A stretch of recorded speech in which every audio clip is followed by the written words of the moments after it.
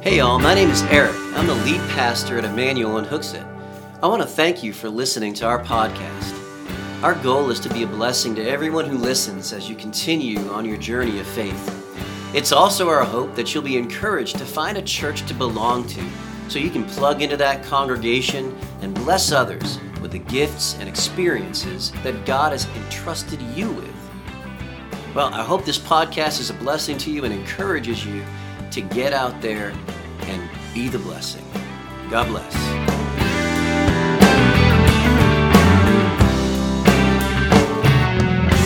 Repentance and restoration this morning. Repentance and restoration. I think that this word repentance kind of gets a bad rap. You hear the word repentance. How do you feel when you hear that word? Repent. Anybody, does that conjure up anything for you? Is it a little scary maybe? I was talking to my wife this week. We talk sometimes. And I was preaching some of this message to her, which she graciously allows me to work things out. And we're talking about this word repentance, and sometimes the word repentance is either diminished to mean nothing, or it's emphasized beyond its meaning. And it's important that as Christians we understand repentance is important to us. We should be living lives of repentance. And without repentance, there is no restoration. Without the bad news, there's no good news. When we talk about gospel preaching churches, if there's no sin, there's no need for a savior. If there's no hell, there's no need for a rescue. And there are a lot of churches that kind of forget that, and it's all about God has a plan for your life. And listen, I believe God has a plan for your life. I love God's plan for my life. And God has a mission and a purpose for all of us, and that's fantastic. And God loves us and will never leave us and will never let us go. And I love that song, and we're actually going to talk a little bit about that today. But guys, without the bad news, there is no good news. We don't just live on mountaintops forever. And so repentance deals with some of that bad news, but repentance itself is not bad news. Repentance is beautiful. Repentance is a gift from God. It's amazing. We tend to focus on the restoration part, but boy, the repentance part is a beautiful gift from God. So will you turn in your Bibles to Psalm 51, one of the most well-read psalms in all of the book of Psalms. It is David's prayer for forgiveness. And boy, if you've blown it, and you're feeling like there's no hope for me, I've blown it again, I've ignored God's whispers, I am just so steeped in sin and filth, and I'm so sick of myself, and I can't stand to look in the mirror anymore.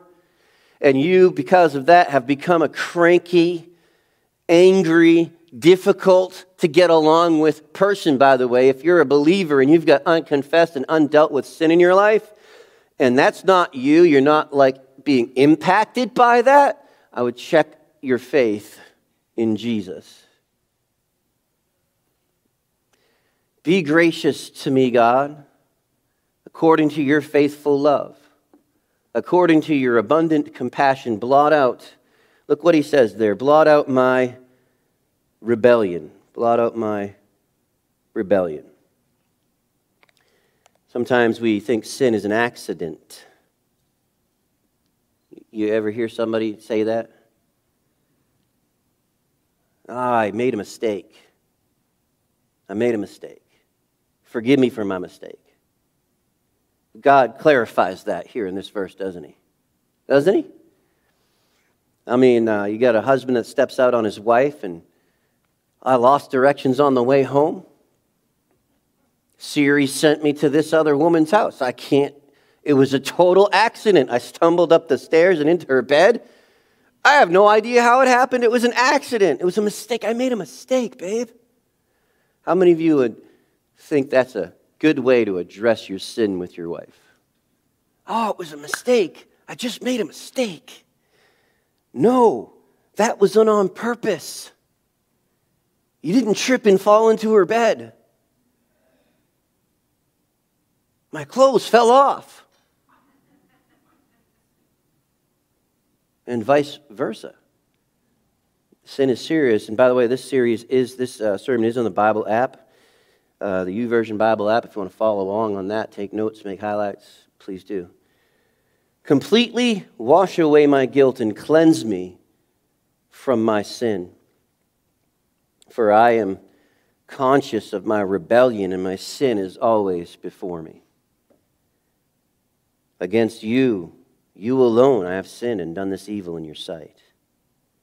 So you're right when you pass sentence. You are blameless when you judge.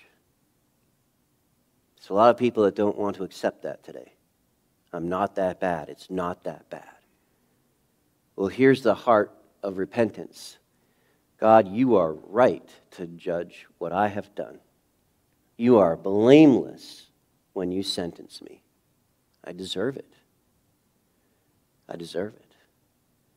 You want to begin testing true repentance? That's one way to test. No excuses, full acceptance, determined to change. We'll take a look at that in a minute. Indeed, I was guilty when I was born. I was sinful when my mother conceived me. Surely you desire integrity in the inner self. You teach me wisdom deep within. Purify me with hyssop, and I shall be clean. Wash me, and I will be whiter than snow. And that alludes back to the book of Deuteronomy and Leviticus, where God gave purification laws to the children of Israel. They would take a branch of hyssop and dip it in blood and sprinkle it on items that needed to be purified, and they would be declared clean.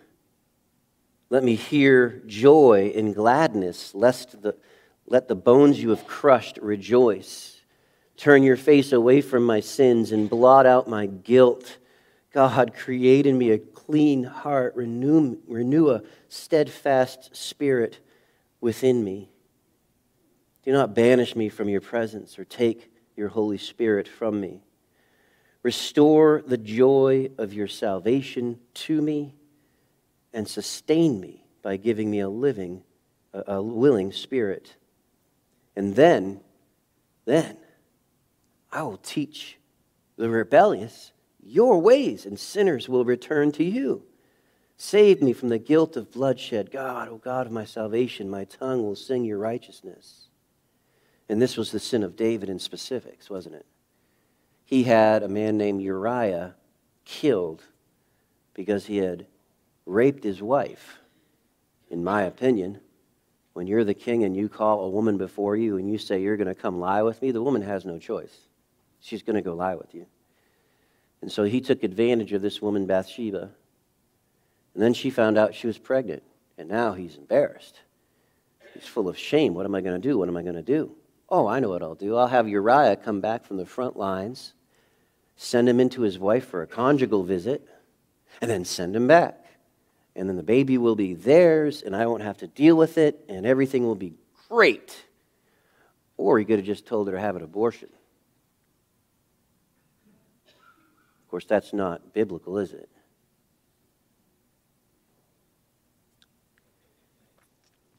So, Uriah comes home. Uriah is a man of integrity. And he said, how can I possibly sleep inside, in bed, with my wife, while my brothers in arms are overseas or over on the front lines dying for their kingdom? I won't do it. So he slept on the ground. Well, now David finds out about this, and he's not happy. There's got to be some other way. So he conceives this maniacal, idiotic thing, and he calls his generals, and he says, put Uriah at the front line. Make sure you put him where the battle is hottest. I'm going to take care of this problem, which they did, and obviously Uriah was killed. So here David is begging God to forgive him for the guilt of bloodshed. The beautiful thing about Scripture is God shows us that he can and will forgive the most heinous of sin. And I just mentioned abortion a moment ago, and I have seen some right-wing, hardcore conservatives. I'm on Twitter now, and the last 3 or 4 posts I think I made was, can you just stop making us all look bad? Can you do a little research before you repeat a lie and make a bunch of us look like idiots? Abortion is, in most cases, a sin. And some would say in all cases, and I make exception for life of mother and for rape and incest. Now, I know that some of you disagree with me. And I can't say the Scripture says that and supports that. I'm just saying this is my opinion. My brother-in-law, Troy, whom is a great friend of mine, him and I disagree on this point. It's not the official point of the church. This is my feeling. But it is not a sin which cannot be forgiven. And it is not a sin that Jesus did not die for. And it is not a sin that we should crush the people who have been involved in it. We should love them to Jesus. We should show them there's a way out. And instead I hear screaming in all caps. Sometimes I think that people that don't understand texting and social media should not be on it. That's not in the sermon anywhere. Except to say that if you're here this morning and you have had an abortion, it is not something that God will not forgive you for. God loves you no less because of it. And he wants to draw you to himself and pour his grace into you and free you from the heartache that you carry. Moving along.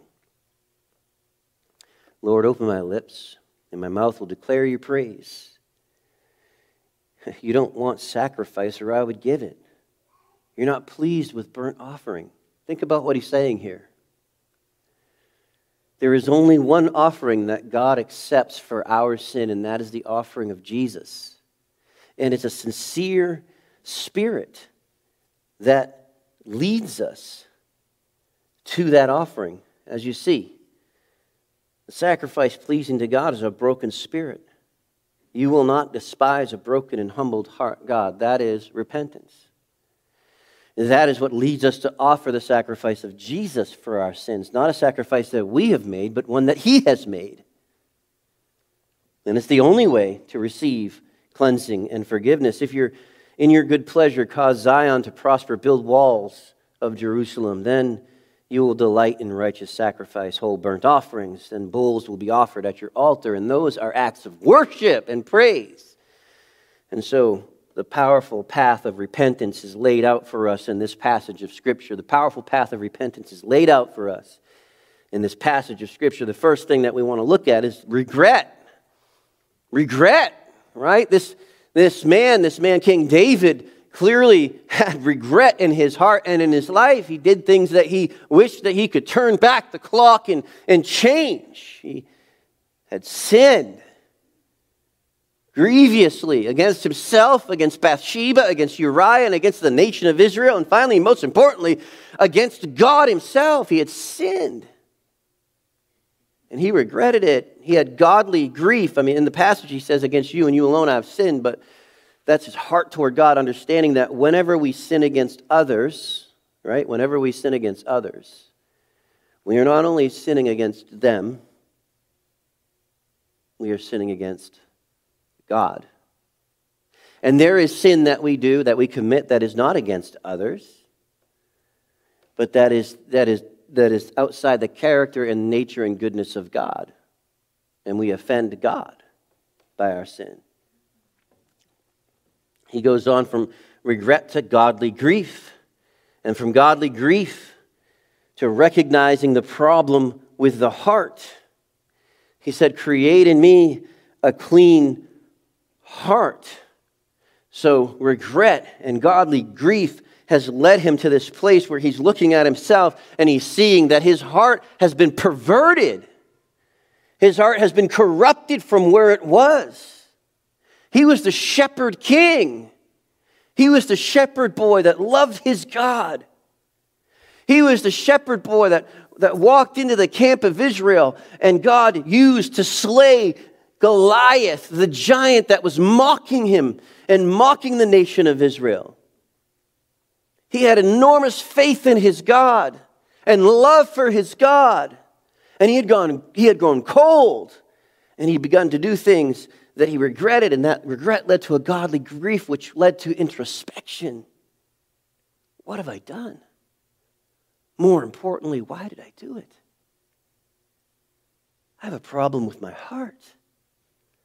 I have a problem with my heart. My love for God has grown cold.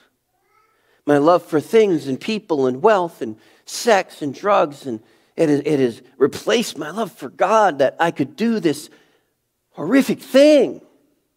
I have a heart problem. And so what the answer to the heart problem is faith and petition. God created me a clean heart. Created me a heart that desires you. We need a cleansing of our hearts. And he recognized also the problem of the will. It's not just the heart, but it's the mind. My affections were turned away from God and turned toward perversions, but my mind allowed it to do it. My mind followed through with my heart's desires. And this, I think, is possibly one of the greatest issues we have today, is the will. Is the will. We got to get our hearts right and our wills right. He says this, so sustain me by giving me a willing spirit. A willing spirit. Where is your will today? Renew a right spirit within me. Give me a will to love you and to serve you and to follow you, come hell or high water. Whatever temptation comes before me, Lord, clad my will in the iron of your spirit to say no. Surround me by your person. Give me a willing spirit. He recognized the need for the Holy Spirit. The need for the Holy Spirit. Repentance leads to all of these things. It is the path that leads to life. It is the path that leads to joy, to forgiveness, and to purpose. He needed the Holy Spirit. In the Old Testament, the Holy Spirit would come and it would go. He would come and he would go. He is God, the Holy Spirit. He would come upon people and then he would move on. And King Saul had the Holy Spirit upon him. King Saul abandoned God, sinned against God, and the Holy Spirit departed from King Saul. Now David is begging him, and I believe David, obviously he knew Saul. Saul was his father-in-law at one point. He was a friend of his at one point. He was a mentor at one point. He was the king before him. And the Spirit had departed from Saul. And I'm certain that was in David's mind, like, I saw what happened to Saul. Please don't let it happen to me. Please don't take your Holy Spirit from me. I cannot do anything without your Holy Spirit. And Christian, neither can we. But the comfort that we have today is God will not take his Holy Spirit from you. He will always be with you. You are sealed by the Holy Spirit until the redemption of your body. The Holy Spirit is the guarantee of your salvation. He is the stamp that you are authentic, a believer in Christ. And you will grieve him as you sin and you don't repent. And you will quench the power in your life of the Holy Spirit when you reject his promptings and you rebel against him. Oh, but he will be there. He will be with you. He will not leave you. And finally, he recognized the need for renewal. Where are you today? Where's your heart today? Sin is grievous. Sin destroys lives. It destroys churches. It destroys nations. It's not something that we can just sweep under the rug and say, I'm okay. I'm all right. There was sin in the camp that Joshua was leading into the promised land. And this sin was in the camp, and it was identified. They had taken idols from the nations that they were conquering. They were worshiping those idols, and they were hiding those idols in their tents, or at least one group was. And because that one group had hidden these idols in their tent, they had taken they had pillaged instead of destroying everything. Israel started to face some serious consequences of that sin in their camp. Defeat. Church, I want us as individuals here this morning to consider whether or not there is rebellion in our heart against God in any area in our lives. It affects more than you. It affects your church, it affects your family, and it affects your witness for Jesus. You say, oh, but nobody knows about my sin. I've hidden it very, very well. God knows about your sin. And even if no one knows about your sin cannot help but impact you. And as that sin impacts you, and as it perverts and corrupts your heart, whether people know about the sin or not, it's going to pervert and corrupt your testimony. And it's going to harm our church. We need renewal. So, Pastor, this is a great path. Give me the actionable. If we confess our sins, He is faithful and righteous to forgive us our sins and to cleanse us from how much unrighteousness? How much? That word confess and repentance, two sides of the same coin. Repentance, metaneo, is the Greek word, and it means to literally to turn your mind, to turn your mind. Confess means to come into agreement with. And so you're turning your mind toward God, coming into agreement with God, that what I have done is sinful, it's wrong, it's perverse, it's corrupt, it goes against your nature. And then you would follow that path. You'd say, Lord, this is what I've done. Forgive me for blood guiltiness, is what David said. He named his sin. This is what I have done. Forget about these prayers where you say, oh, Lord, forgive me for all of my sins. If you know it, say it. Lord, forgive me for lying to my child. Whoa, whoa, whoa, it's Mother's Day. You're not supposed to bring that up. Parents, you lie to your children. Some parents lie to their children they think they got a right to. You have no right to lie to your child.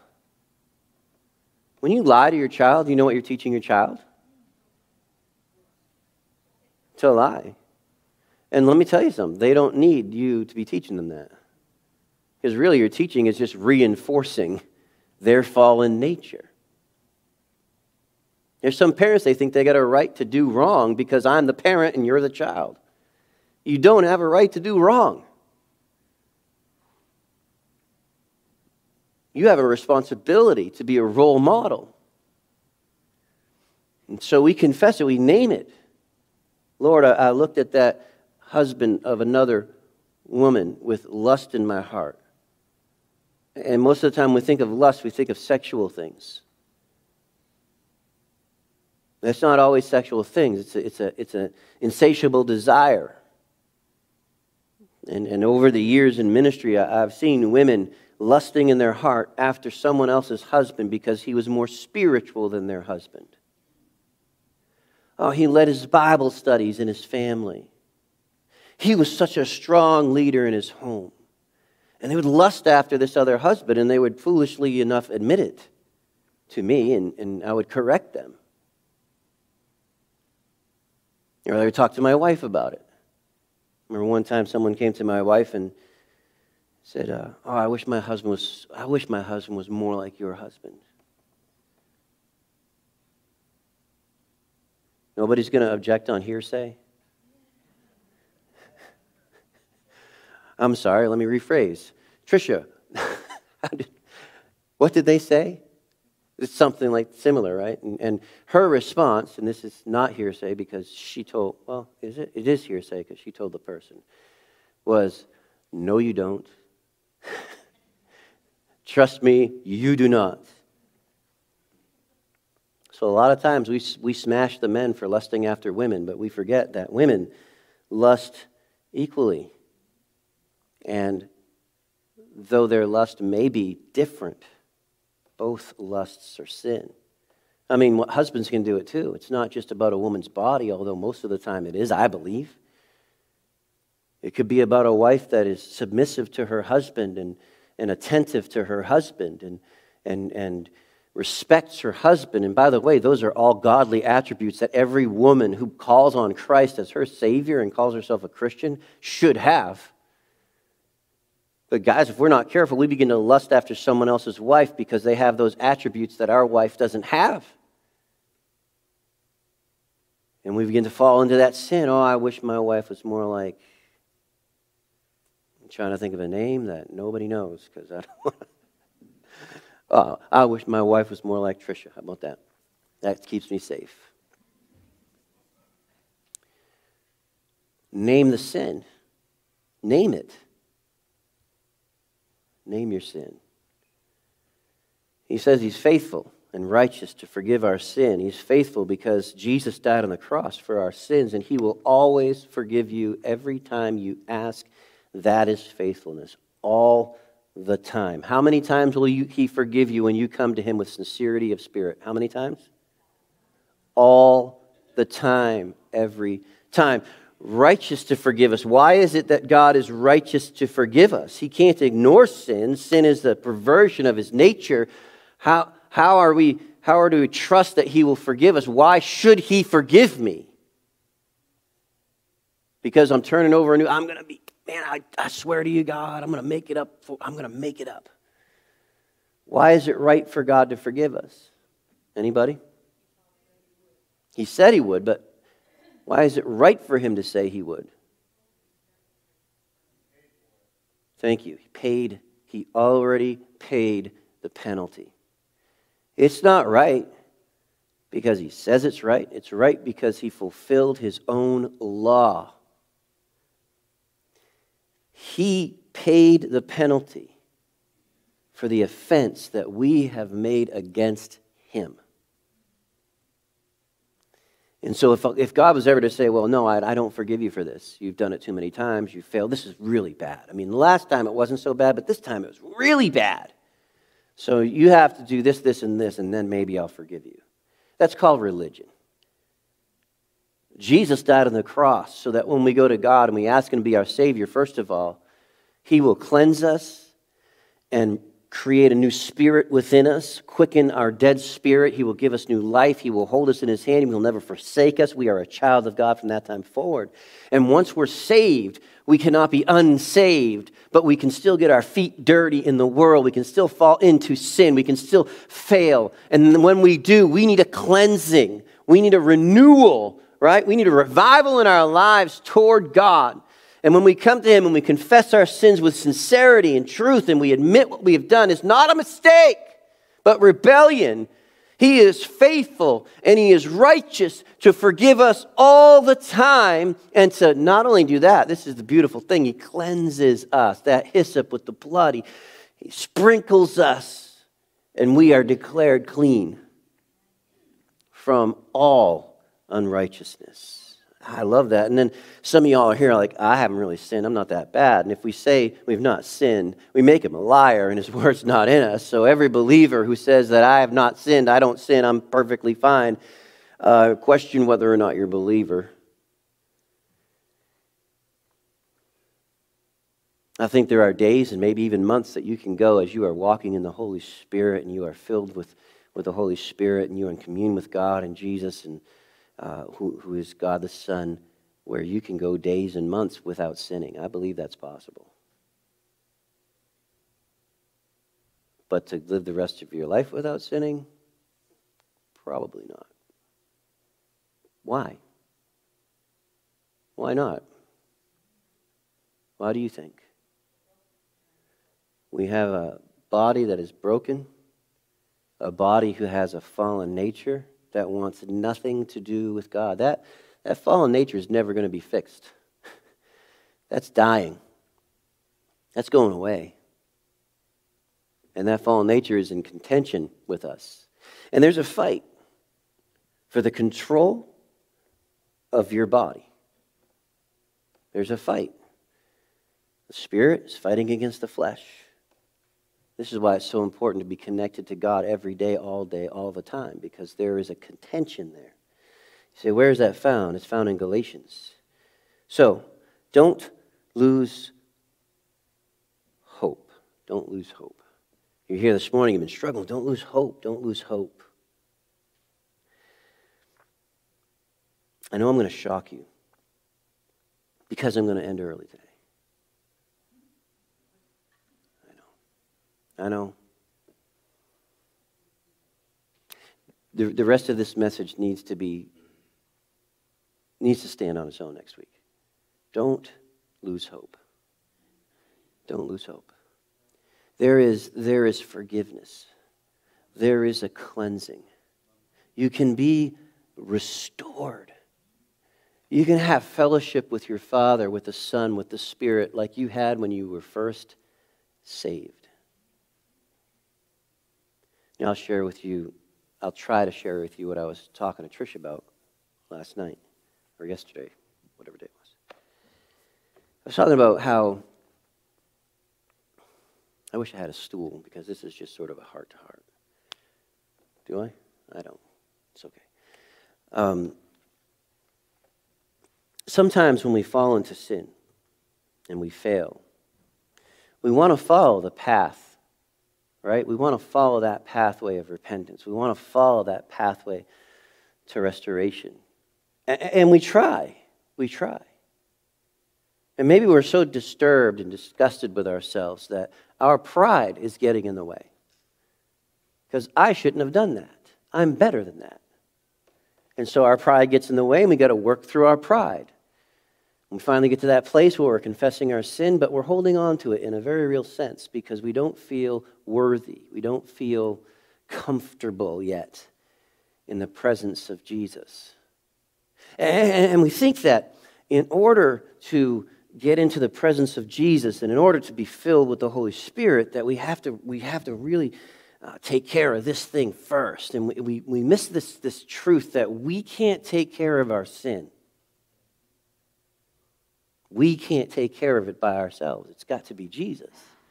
And so it's very counterintuitive to step into the presence of Christ and accept His love while we're dealing with something that we've done wrong. We almost feel like I don't deserve to be in the presence of Jesus. I don't deserve His love. I don't deserve His mercy. I don't deserve His grace. And so until I've whipped myself and beaten myself bad enough, I really can't enjoy His presence. Now I'm going to ask you a question. How many of you this week have enjoyed the presence of Jesus in your life? Thank you. Thank you. Thank you. A few of you have. Like literally, we're talking about joy unspeakable and full of glory. How many of us are enjoying that presence in our lives?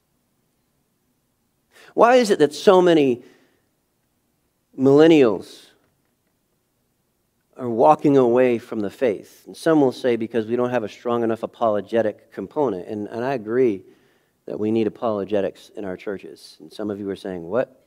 It's apologetics. You should know by now if you've been coming here for any length of time.